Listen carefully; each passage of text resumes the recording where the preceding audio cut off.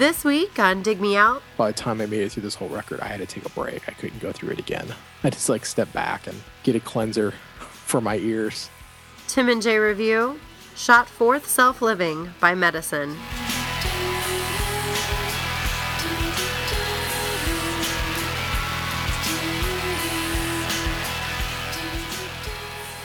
Hello and welcome to another episode of Dig Me Out. I'm your host, Tim Minichi, and joining me once again, my co-host, Mr. Jason Ziak. Jay, it's episode 198, season 4. Feeling great. We are continuing our look at bands and artists who are releasing material as we speak into the ether. New albums being put out there for people to check out. We've done so in the last couple weeks. Melvins, Mike Dougherty, Ryan Adams, Thurston Moore, Johnny Marr, just to name a few. We got another one this week, Jay. This one's a band. This is a band that's stuck together. They've had some hiatuses. Hiatus. They've been on hiatus a few times. Haida? Medicine is the band that I am speaking of. They have a new album out. It's called Home Everywhere, released as of the release of this podcast. It's their 6th album, Jay. Now, that's not a lot over... Well, they put their first album in 92, which is what we're reviewing, their 1992 album, Shot Forth Self-Living. So it's been... 22 years, 6 albums. That's a lazy pace for records. They went on hiatus, took some time in between a couple records, and they're now back. So, Jay, were you familiar with the band Medicine? No. I get the name is familiar, but I get it mixed with the band Morphine. I thought we were going to be reviewing the band with the oboe player or whatever that band has. That's a saxophone player, Jay. Saxophone. And so that was what I was expecting to hear when I started this record. Well, then it must have been a shock. It was. And I believe that morphine is a type of medicine, so you weren't far off. Right. Yeah. And they both start with M. That's true. They both share the letter M as their first letter. Followed by a vowel. Correct. As most words that start with M do. Right, but you can see how I can be confused. I understand. It's a confusing world, and you just got caught up in it. I was familiar with the album covers. That's about it. I saw the album covers, and I was like, oh, that looks like something we would have had in the stacks at the radio station. And that's about it. Don't remember the band, what they sounded like, or anything like that. So let's talk about some history of Medicine. History of the band.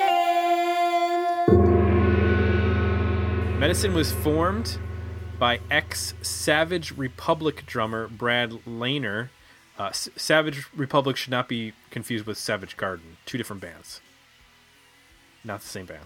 He was working on 4-track recordings in 1990, and after playing the tapes for some music industry representatives, he was told that if he formed a band that sounded like the tapes, he could get a record deal. So Brad went out and formed a band with a number of musicians from the Los Angeles music scene. Now, the band members have changed throughout the years from 1992 to 2014. For this particular album, which is their first, it's Brad Laner on vocals, guitar, percussion, piano, and then he also produced the record. On second guitar is Jim Putnam. The additional vocals are by Beth Thompson. On bass guitar, we have Eddie Rauscha, who also did some tape manipulation on the record. And then on the drums is Jim Goodall. So they ended up signing to Creation Records, which is the famous British UK record label that also was the home of Oasis in the early 90s. They were the first American band to sign to Creation Records.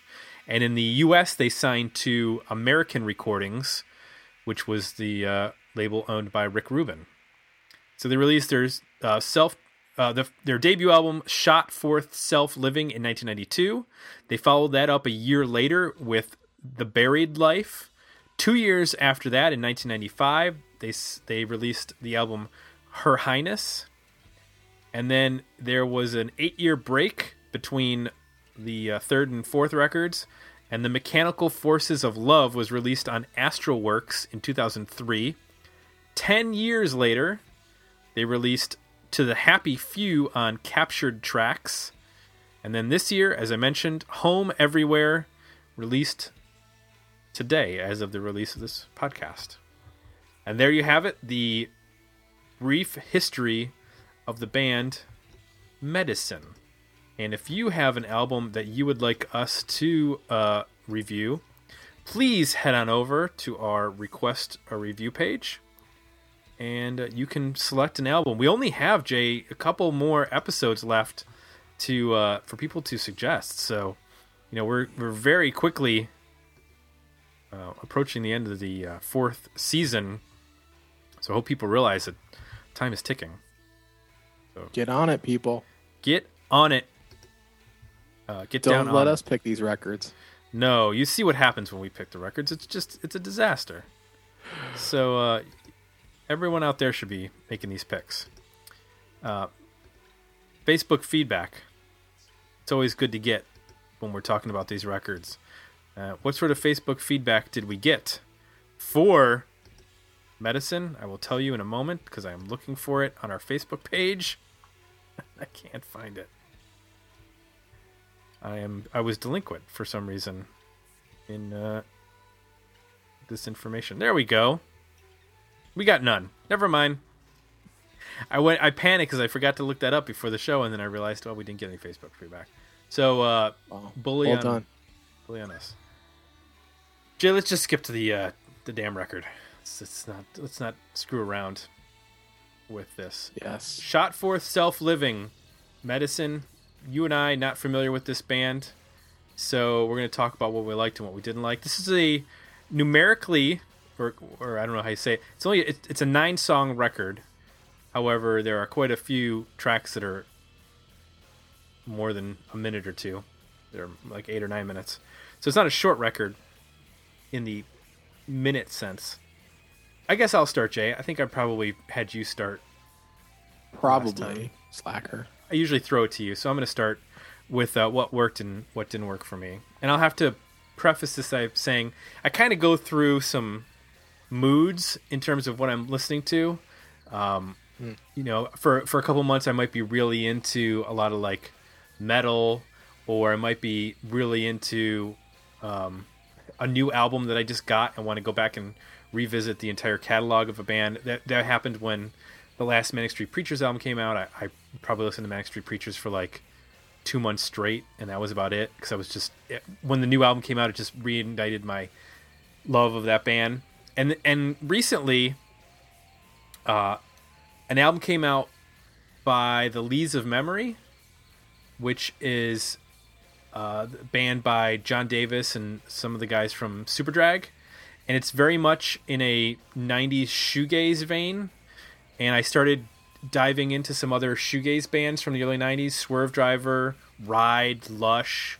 I also was just reading a book about the record label 4AD, which was the home of Lush, Cocteau Twins, His Name is Alive, some other bands that might accidentally get thrown in with the shoegaze crowd, but aren't really shoegaze bands. But I just started getting into those bands again. Some of the stuff I hadn't listened to in a while. Even some of the earlier Smashing Pumpkin stuff, Verve, those sorts of things. So this album hit me at like the exact right time, because I've read descriptions that they are the American My Bloody Valentine, and I think that that's an incredibly apropos description, because they have the same sort of wall of noise with these hidden beautiful melodies going through them. So in terms of what I liked, the overall presentation of this band in terms of what their sound is sort of perfect for me right now. I really enjoyed their manipulation of distortion and these odd, I think there's some weird tape loop things that are going on in parts of songs that are being fed back with distortion. I'm thinking of like track 3, Defective, has this really cool guitar lead that sounds like it's being heavily manipulated at the beginning of that song. And it almost could be like a pop track if you dialed down all of the distortion on that lead. But the way that they present it, it's a much dirtier and distorted and manipulated sound that sort of takes it out of that realm.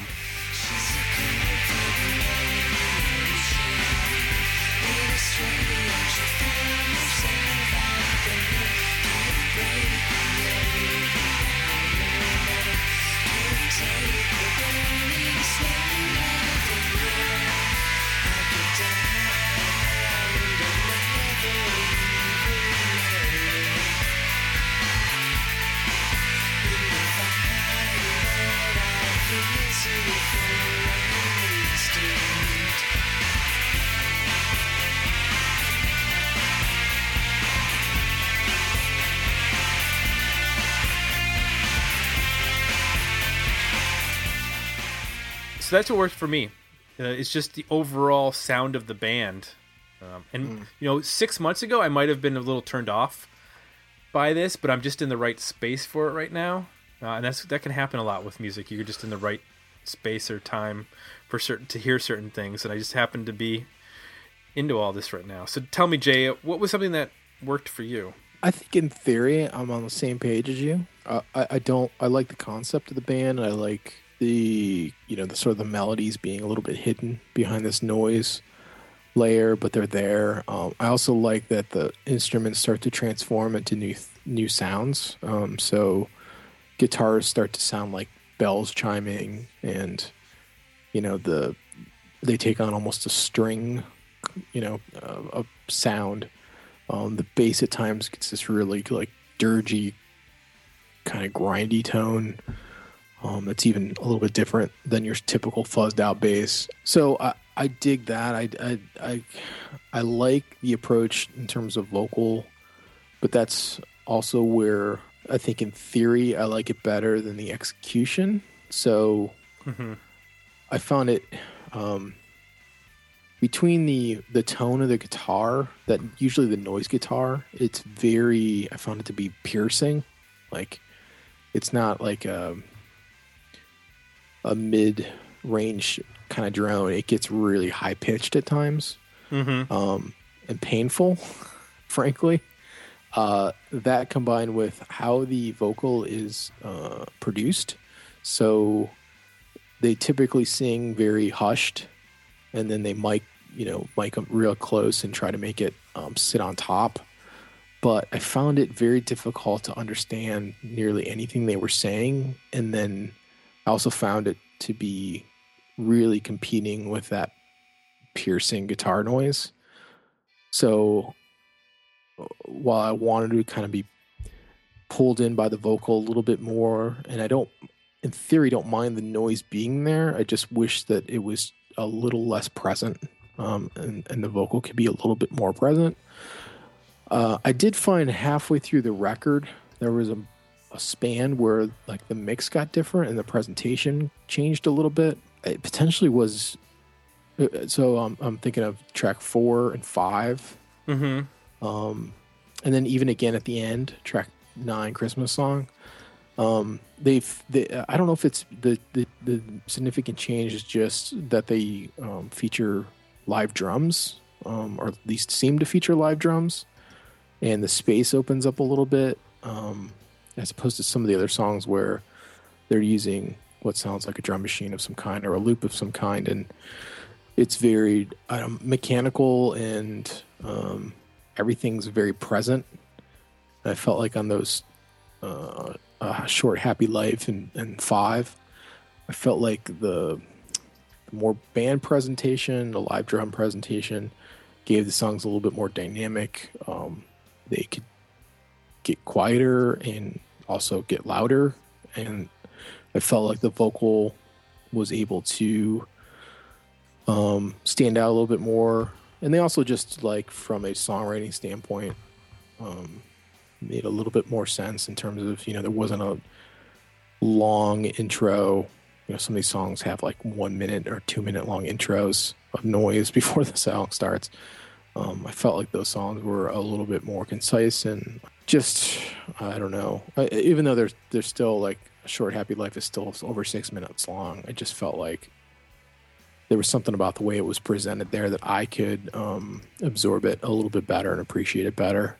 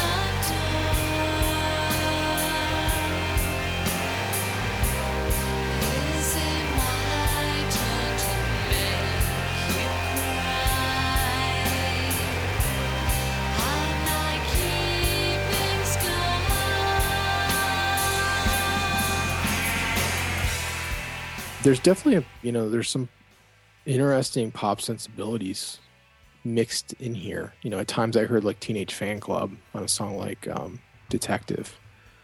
And I liked, they even did some little harmony sort of things where the male and female vocal would be together, which was interesting. I just found the mix so painful sometimes, especially on headphones. It was just a really difficult listen. And I could only take it in short bursts. I really, by the time I made it through this whole record, I had to take a break. I couldn't go through it again. I just like step back and like get a cleanser for my ears, either silence or something. Yeah, silence or something with more bass, and a little less that high end frequency, and then come back to it. So, yeah, I mean that's the good and bad for me. I agree with you on a lot of the points. I mean, it's not a record that everybody's going to love because of those piercing frequencies and the hushed vocals. I think the thing that really sets them apart from a lot of shoegaze bands is that although the vocals are hushed, they actually sound sort of clear to me. Whereas if you listen to a lot of that early 90s, and this is 92, you listen to a lot of that stuff, it's so drenched in reverb that you can't even make out consonants and vowels. And I like that you can actually hear some of what's going on with the vocal. That's what was weird to me, is you're right. It's not treated, it's not pushed back. It's very upfront in the mix, and it's very dry. I still found it difficult to understand it, though. It was weird. It's something about, like, I think the frequency that voice ends up being, and then the frequency of that guitar and the volume of the two made it a difficult, just a little too challenging to pick up on that vocal, but you're right. It's a different approach than what you would, normally expect in shoegaze. Also, I think all the mechanical aspects of the band, the looping and they create rhythms and things out of sounds, and just that aspect of it is a little bit of a different twist on the shoegaze thing. It's not just guitar effects. There's an extra layer of manipulation going on, and the drum machine aspect. I liked it a lot more when she was singing, Beth Thompson. She has just that perfect range or vocal that has the ability to lift itself above the music a little bit, whereas his vocal sort of just sits right in the middle of it. And when they're singing together, it's fine. They provide a nice harmony to each other. But like on a song like Miss Drugstore, I mean, you can almost take that out of the shoegaze range and put that into any sort of like 90s alternative rock sound, and it would have, if you'd stuck that on like a Throwing Muses or a Belly or any sort of record and made it that there was their experimental song, I think it would have fit. Like I think that her vocal is so sort of not typical because it makes it sound generic, but it fits in well with a lot of more straightforward rock for the 90s, although the music around her is, obviously so chaotic at times and challenging. How did you feel about Sweet Explosion? Song 6. Is it the one that she has like the tremolo on her vocal? Yeah, like the melody is like... It kind of reminded me, it kind of has a Tori Amos feel to her vocal at times. Like she gets it's a little funkier. Yeah.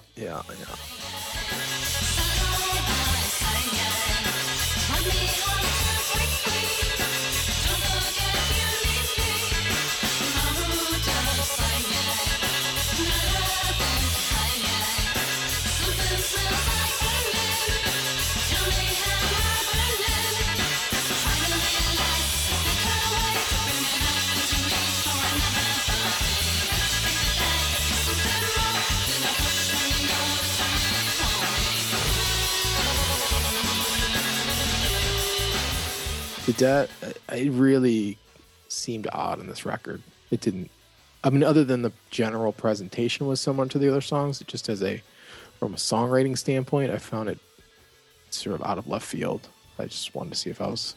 It almost sounds like a song that was on the record that got remixed by somebody else, because it's it's up tempo. It has a big beat to it in terms of like a up tempo beat. It almost sounds like it was a slow song, and then somebody dropped this heavy beat to make it an up-tempo song, and then added tremolo to her vocal. I don't know. It sounds a little too cute, doesn't it, for the rest of the record? I don't know. It just seemed. I don't know if I would say cute, but it definitely sounds way more poppy. Yeah. And friendly.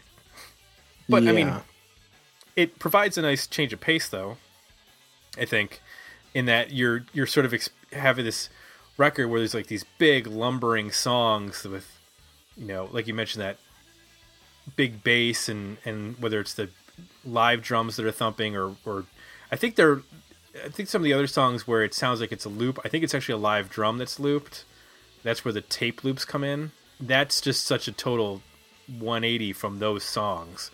This has really interesting bookend in One More and Christmas Song, because if you take those two songs out, the other songs are fairly typical in length. I mean, you have, they're all in the 3 to 4 minute range, and then you have one that's 6:40, you mentioned, and then Miss Drugstore is a little over 5 minutes. But the rest of the record is fairly conventional in its length. It's just the bookends at the beginning and the end are the, 8.5 and 9 minute long songs. Well, it's just track 1 that takes a solid 2 minutes of pure ear piercing noise before the song starts. Yeah. Or is it a minute? Yeah. I know it's a very, very long time, it seems. Yeah, I do like when it kicks in, though. I mean, it's an example of where it has that high-pitched lead going on, and it just sort of lulls you into this mood. Like, you know what you're getting. Once you hit that point where the band comes in and that lead starts and she starts singing, like, okay, I understand where this band is going from this point forward. My note for what that guitar sounds like is that it sounds like a air raid siren and a bee mixed together. Well, put right in this middle of your ear canal. There's a cool guitar melody on that song that appears a little bit later on. It's kind of a odd sound too. I don't know if it was created with the tapes or what, but it's a different kind of sound. That ends up being pretty interesting. But yeah, it is a painful lead-in. Sure, you can look at it that way. I guess I liked you like the sound of an air raid siren. I like the idea of putting on the headphones and turning this up and sort of being like completely enveloped by the noise. That sort of overwhelming amount of just volume and distortion and chaos, so that you kind of have to surrender to it a little bit and just be like, all right, I'm just going to let this wash over me. If you have, maybe if I had like bassier headphones, I have like balanced, I try to buy balanced headphones. So like all the frequencies are equal. Maybe if I had like Beats or something where all the mids were cut, the high mids were cut, and it was just all bass and the highest end treble, like it would be a totally different experience. I'd like it better. But when everything is flat, could use a remix. I'll say that. Now there's some songs where I felt like later, like I said, middle and later in the record where, it sounds funny. They actually use like a rhythm guitar that's kind of chunky. So like 5 is an example of a song where there's another guitar that's providing like some mid-rangey chunk with the bass, and then the sound works a lot better for me. I think it's the ones where that element is missing and it's all just high-end guitar squealing, where I can't deal with as much. When they add in that middle, the second guitar, or they add in more of a bass sound, it sort of evens out, and it's easier for me to deal with.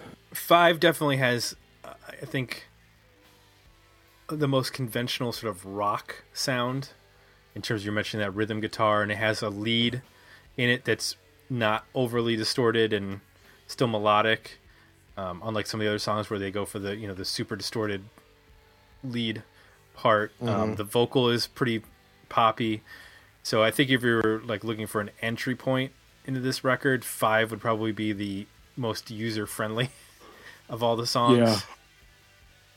In terms of giving you, I was gonna say that's the song that if you're gonna, like, I guess, put it on somebody's introduction mixtape, that's the one you're gonna go with. So are you familiar with any of the other material from this band? I am not. I haven't listened to any other albums. I'm interested to hear some of the other stuff. Because this is the first record, right? Yep, this is the first record. I bet the later records start to get, just from a sound standpoint, get a little bit just a richer and a little less piercing on the high end, I bet.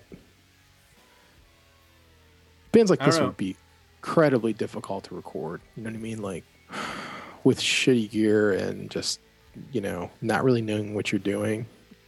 Compared to whereas if you took this band and put them in with a Steve Albini or somebody who could, keep the band as it is, but present it in a way that's just sonically fuller and richer, which is what this whole band is about. I think I would feel much different about it. Well, let's just think about this for a second. He had these 4-track demos that he had done, which I'm imagining are not far off from sounding like this in terms of their sort of distorted. And record label executives were like, "Oh, if you put together a band, we'll sign you." Yeah. I mean, this isn't exactly pop music, so that's pretty, indicative of what 1992 was like, I guess, that, even bands that were not sounding like Pearl Jam and Nirvana or Alice in Chains were, scoring record deals. Yeah, because this is saying it was... Did you talk about this being on American Recordings? Yeah. Which was surprising to me. Yeah, I wasn't expecting that either. The Creation one made sense, because Creation being the British label, they're more open. Shoegaze has its, origins in the UK, so a UK label taking a shot at this makes more sense to me. Even though shoegaze, I kind of think, had transitioned out by 92. I guess really more like 93, 94. It's when you get the first Oasis album, and Blur had pretty much abandoned... Their first record has some shoegaze on it, but they had pretty much abandoned it. But even bands like Lush had moved away from shoegaze. My Bloody Valentine was done by then. So, but 92, it makes sense for this band, because it was still a weird period for British rock. They hadn't completely moved away from the Manchester scene yet, or the shoegaze or anything, so I guess anything was going at that point. But for an American label to take a shot at this in 1982 seems bizarre. Well, I'm looking at the roster for American. It's pretty all over the map. I mean, you've got everything from the Black Crowes to Bark Market to Love and Rockets to Medicine to Hours and Palo Alto, Trouble, which is a Wolfsbane. So there's like some metal band, Skinny Puppy, Sir Mix-a-Lot. It's like they were Raging Slab. They were kind of playing in Ooh, in the Raging extremes Slab. of, yeah, playing the extremes of a lot of different genres and subgenres. Even some of them that were like pop oriented, they were still like finding the fringe acts. Right. Four Horsemen. Four Horsemen. There you go. What's the name of that song? Rocking is my business and business is good. That's it. That's going to be the name of my memoir. So, Jay, let's talk about overall ratings for this record. Worthy album, better EP, decent single. Where are you at? I'm at an EP. 3-4 songs. Wrong. This is a worthy album. Really? Yeah. Man. I think this is a record you can put on, drop some acid, you've like lost smoke some weed. Some hearing capabilities. Oh, I've definitely lost some high-end hearing. Playing next to Marco Vatia, our drummer, was enough to kill about 7,000 or 8,000 decibels of my hearing. So I apparently haven't lost those. how is it that I wore earplugs and lost my high end, and you did not wear earplugs and still have your high end? I don't understand that. I'm tougher.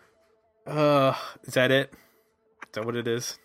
It all comes down to Or is your head masculinity. is your head thicker and bigger and Yes, there's that.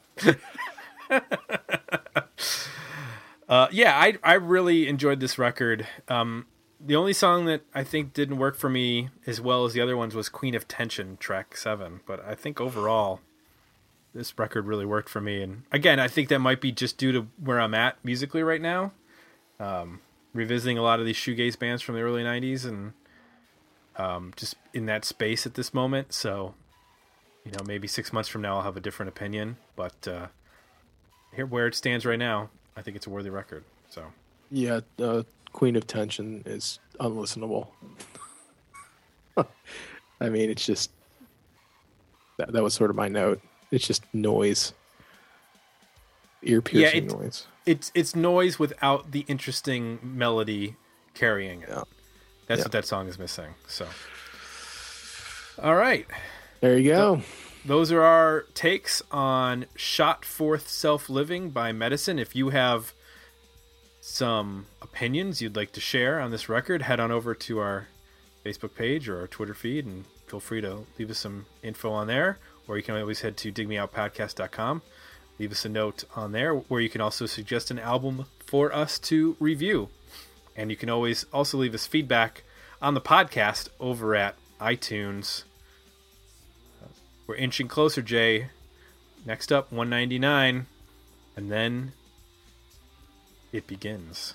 200. Use Your Illusion. 1 and 2. It's happening. Let's do it. So I have emails out to Duff, Izzy, / Axel, Matt, All right. Dizzy. So far, I have not heard back, but I'm waiting for their RSVPs. We're going to get them all on at once. I'm not telling them. Steven Adler plays on Civil War. I bet that's you can right. get him on the show. I'll be shooting that email off as soon as I get off of this recording. I'm pretty sure he plays on that song. I believe you're correct. Unfortunately, Shannon Hoon is not available to discuss his backing vocals on Don't Cry. Yeah. So, Alrighty. all right. Thanks everybody for listening, and we'll be back next week with another episode. Dig me out.